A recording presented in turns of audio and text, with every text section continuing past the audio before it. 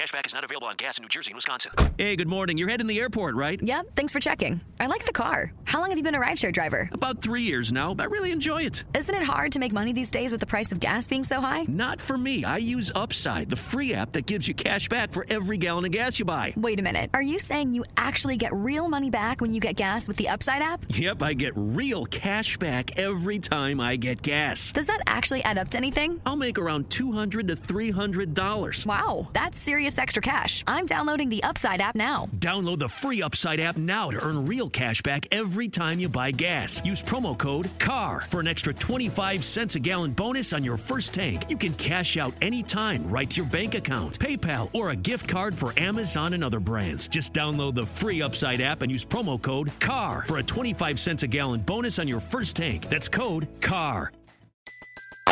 Everybody in your crew identifies as either Big Mac Burger, McNuggets, or McCrispy Sandwich. But you're the Filet-O-Fish Sandwich all day. That crispy fish, that savory tartar sauce, that melty cheese, that pillowy bun. Yeah, you get it. Every time. And if you love the Filet-O-Fish, right now you can catch two of the classics you love for just $6. Limited time only. Price and participation may vary. Cannot be combined with any other offer. Single item at regular price. Ba-da-ba-ba-ba. 2-2 pitch. A swing and a long drive. Deep left. Way back. Gone!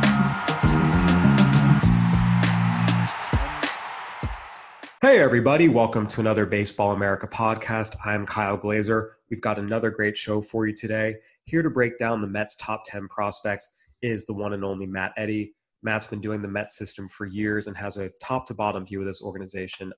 Matt, the Mets are in a transitional period. They have a new owner. Steve Cohen purchased the team from the Wilpons, a move that many a Mets fans celebrated. Sandy Alderson is back as the new team president. The Mets still have not hired a president of baseball operations or general manager, but they are expected to fill out their front office. Before we dive into the prospects and the talent on the field, what do you think this means for the Mets moving forward in the long term? I think it will have a very big impact, a positive impact on the Mets' outlook, just in terms of retaining their own players, which we saw recently with Zach Wheeler's departure via free agency, and luring other players into a more stable and they project to be more winning environment. One of the things that's been talked about is the Mets building up their baseball operations department to become a Dodgers East, if you will. The Mets have been really excellent at drafting and developing in recent years. You can see that with the players they have on the field, but they've had a difficult time translating that into long stretches of consistent major league success. Again, they made the World Series in 2015. They made the playoffs again in 2016. But there's been a lot of poor trades at the major league level. There's been players playing out of position. There's been some moments that can only be defined as dysfunctional. How much of a difference do you think this will make on that front? Because again, there's a good drafting and developing a player development apparatus in place, but it's at the top level mistakes have been made. Yeah, I think organizational cohesiveness will go a long way. Like you're saying, that's one area in which the Dodgers really have no competitors. They're just so strong from drafting and scouting and player development and pro acquisitions. You know, that sort of unified front, like bringing that sort of coherence, I think would benefit the Mets. And you know, the trade record has been poor the past 2 years. Simply reversing that would have a big positive impact as well.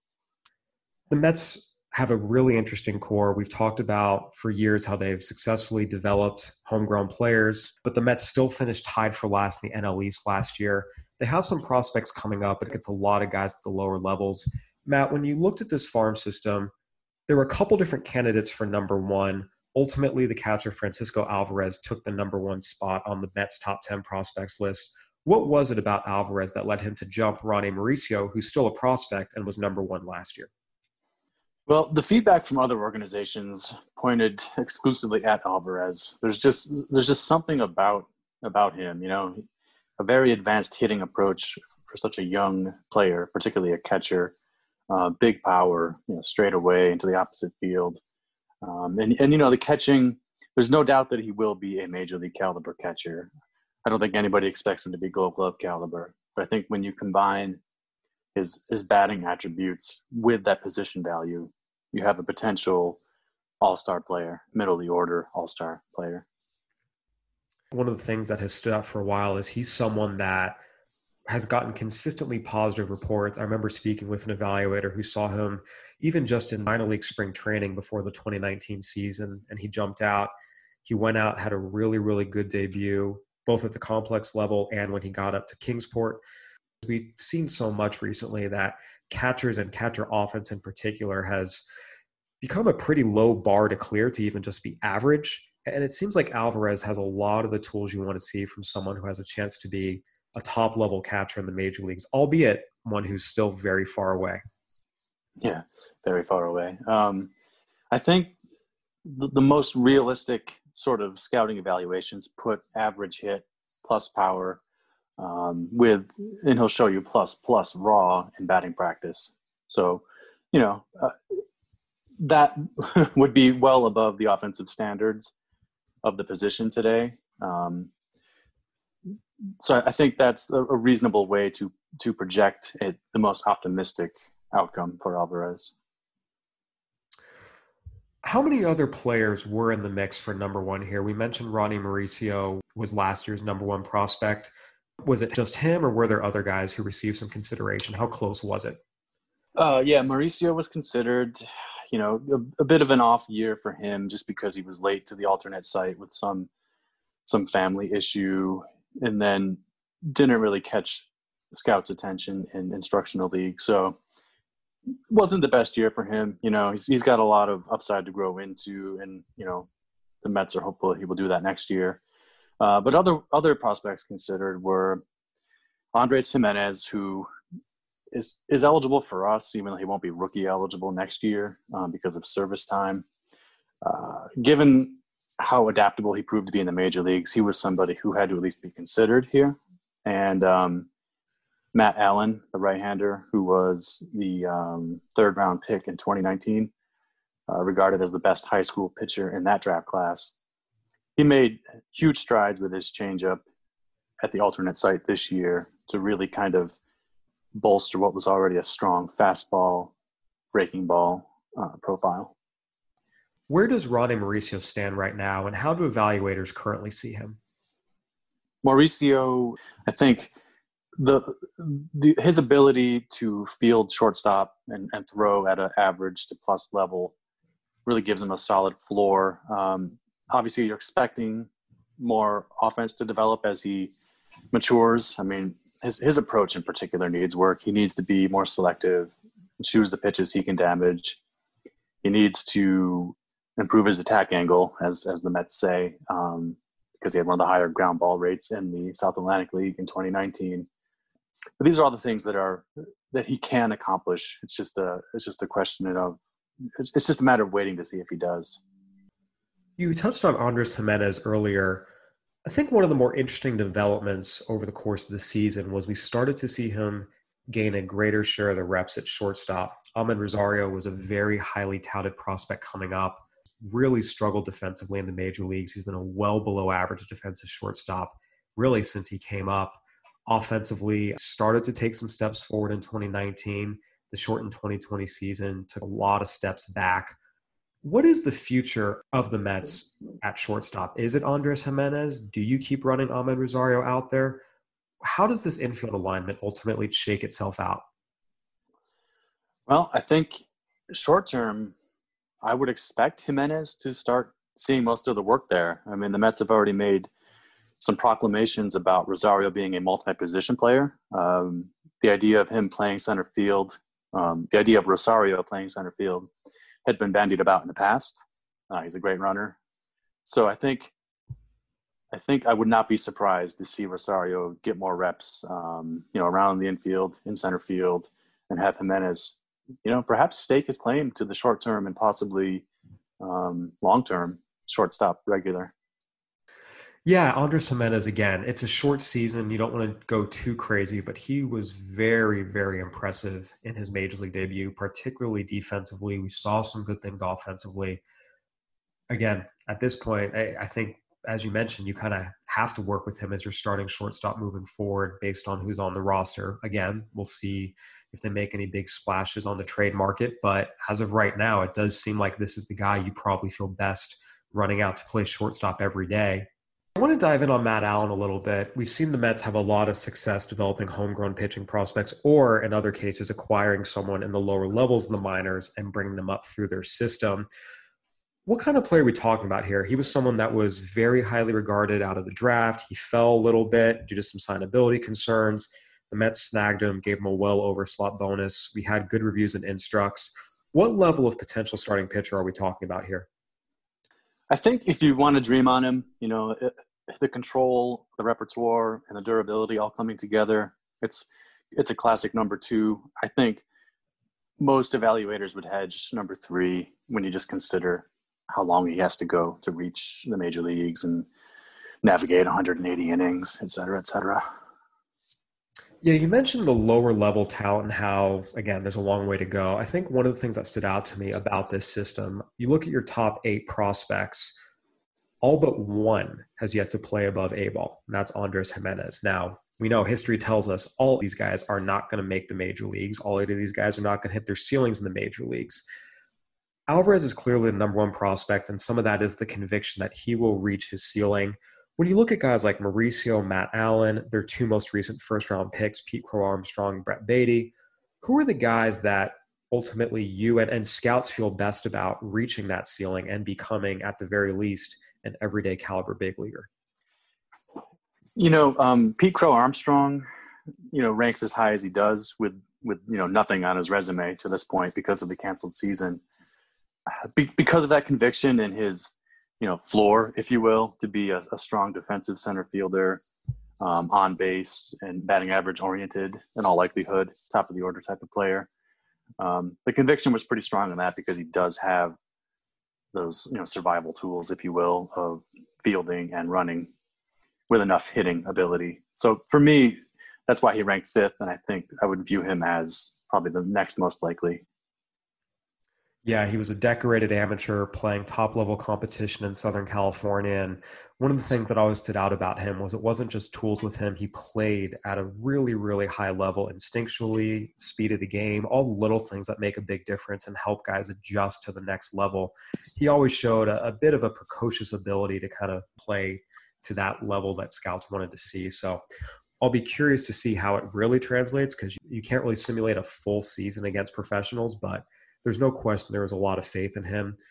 Matt, you mentioned this Alvarez, Mauricio, Gimenez, Allan group is kind of the group that was all in the mix for number 1. Pete Crow-Armstrong kind of topped the second tier group of guys.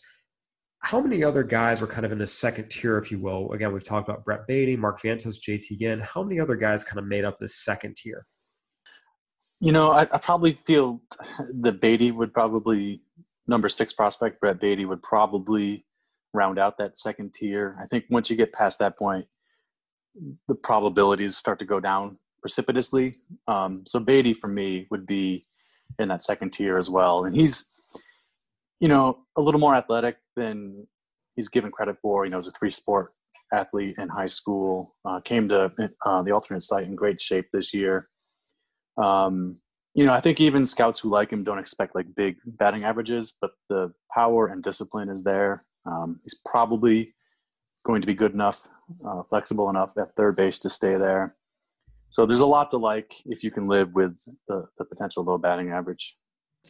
He was someone that was a bit divisive out of the draft. He was very, very old for his class. He was a high schooler, but he was 19 and a half at the time of his draft age. He was the same age as some college sophomores. And we've seen a lot of times players who look great at 19, a lot of times it's because they're beating up on 16-year-olds in high school, and it kind of catches up to them once they get into pro ball. One of the things that stood out to me about Beatty and talking with evaluators, and I know for you too, is there's been some conviction that it is real talent. It wasn't just him beating up on guys who physically were not as developed as him.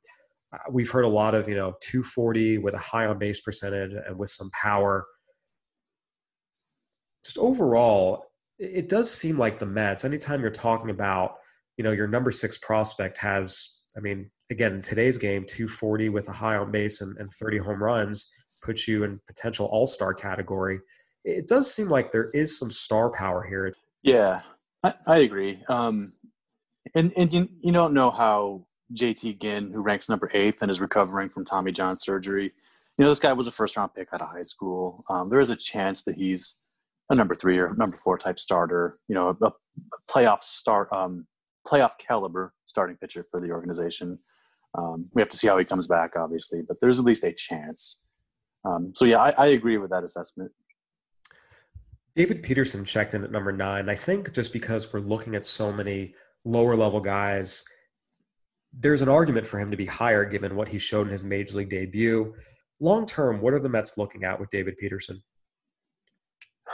I think, the always ambiguous number 4 starter tag to throw on these guys. He's got a good slider. He really does. Working ahead of hitters is going to be key because he needs to be able to get to that slider, unless he develops into this Pat Corbin type of starter where it's just slider after slider and he commands it precisely, to batters at both sides of the plate. But more than likely, he's going to need to work ahead more frequently to duplicate those results from his rookie year. Yeah, again, we've seen a lot of guys come up and be really good their first 50 or so innings, and then the league adjusts to them. But this was a first-round pick, 6'6" lefty, knows what he's doing out there. I'll be curious to see what he becomes as his career moves on, but it does feel like there's a decent sense that he can settle into that, as you mentioned, number 4 and number 5 starter slot. Matt, after Peterson, Josh Wolf, a promising young right-hander, but again, someone who's very, very young in the lower levels, rounded out the top 10. Overall, 8 of the top 10 prospects on this list have yet to play above A-ball. How many other guys were in the mix for the top 10, especially given that this is a group that is very, very short on professional experience as a whole? Yeah, there's 2 college pitchers in the top 10, but everybody else signed internationally or out of high school. And that's also true of number 11 prospect Isaiah Green, who was the Mets supplemental second rounder in 2020 with the pick that they got for Zach Wheeler signing with the Phillies. Green, a fairly accomplished high school outfielder in Southern California, kind of popped up a little later in his career, but I think some teams were at least a little surprised the Mets were able to land him where they did and get him at that bonus price point. Good field to hit, developing power, good runner. He's not a guy where you're going to see a lot of 6s jump off the page, but he's a solid all-around, probably left fielder down the line. Yeah, he's definitely someone that intrigued a lot of people, drafted out of Corona High School down here in Southern California. And again, there's a lot of promise in terms of his offensive potential. We'll see if he's able to continue to develop. Was he the only other guy who received consideration for the top 10, or was there anyone else? Yeah, he was really the only one. I think beyond that point, you're getting into very projectable starting pitcher, far away guys, even farther away than some of the guys we're talking about. Yeah, it's going to be interesting to see how the system develops, as we've talked about. Again, you look and you see legitimate upside here, a couple guys who've been on a top 100 and realistically have a chance to be on a top 100 within the next year or so. But there's not a lot of depth, and we know that's something the Mets are going to try and build up. When you look at the players the Mets have in the major leagues right now, again, we've hit on some of these guys, and there are award-winning standout players. It starts with Jacob deGrom. You look at Pete Alonso, you look at Dominic Smith's development, you look at Michael Conforto, you look at Brandon Nimmo, you look at Jeff McNeil, Noah Syndergaard coming back from Tommy John surgery in 2021 as long as his rehab goes well. There is talent on this team, and they have talented players in the minor leagues to buttress it. What are the biggest gaps that need to be filled to take these raw ingredients and turn it into a winning major league product? The rotation was a big problem in 2020 and projects to be one next year if they don't address it in the offseason. You have DeGrom, you have Syndergaard, perhaps. He wasn't the difference maker he had been in the past with what he showed in 2019. So it's difficult to know which version of Syndergaard comes back. But rotation depth is a significant issue, and we talk about the farm system having promise. It doesn't have proximity, and that could be an issue. Yeah, just from the outside looking in, it does seem like the Mets are going to have to sign a couple of free agent pitchers, not just to 1-year deals, but maybe 2 or 3-year deals. Again, JT Yen is coming off Tommy John surgery. Matt Allen's very talented. He's also yet to pitch above rookie ball and is a high school right-hander. We know how volatile that demographic is. So it does feel like they can afford to wait for the position players. Francisco Alvarez, as long as they sign a catcher this offseason. They can afford to wait for Ronnie Mauricio. They can afford to wait for Pete Crow Armstrong and Brett Beatty. It just does feel like, given it's a very position player heavy top 10, and aside from David Peterson, none of the arms are close to contributing. It does feel like there needs to be at least a couple of 2 or 3-year free agent deals given out, if not 4 and 5-year free agent deals. I agree. And I think they need to shop at the top of the market if the goal is to win next season. And you mentioned the catcher thing. I think, improving on Wilson Ramos, his ability to frame and work with the pitchers, I think that will also have a kind of a hidden impact on the 2021 team. Because I think if you looked at the numbers, you'd find that most of the Mets starters fared worse pitching to Ramos. Yeah, that was often a criticism of him, his defense, his framing. And again, there's a couple of catchers out on the market. We'll see if the Mets go after them. But it's going to be an interesting offseason. Again, a lot of people expect the Mets to make some big moves. As of December 1st, they have not made those moves yet. It's been a very slow-moving market. But there's talent on the field. There's new ownership in place. There's a new leader, Sandy Alderson, returning to the Mets. And they still have to fill out the rest of the front office, but they have the resources to go out and make some big free agent signees, and we'll see what happens. Matt, any final thoughts on this system and what the future holds for the Mets? No, I think we summarized a lot of the most pertinent issues. Now we just have to see how it all plays out. Matt, thank you so much for joining us. We appreciate your insight as always. Thank you, Kyle. All right, everyone. That'll do it for another edition of the Baseball America Prospect Podcast. Go ahead and give us a review on iTunes, Spotify, Stitcher, whatever platform you're listening on. We'd love to hear from you. For Matt Eddy, I'm Kyle Glazer. Thanks for listening. Stay safe out there.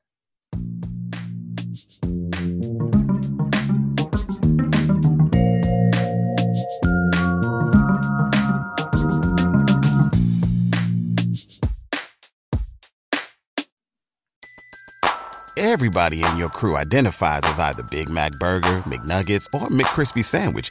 But you're the Filet-O-Fish Sandwich all day. That crispy fish, that savory tartar sauce, that melty cheese, that pillowy bun. Yeah, you get it. Every time. And if you love the Filet-O-Fish, right now you can catch 2 of the classics you love for just $6. Limited time only. Price and participation may vary. Cannot be combined with any other offer. Single item at regular price. Ba-da-ba-ba-ba.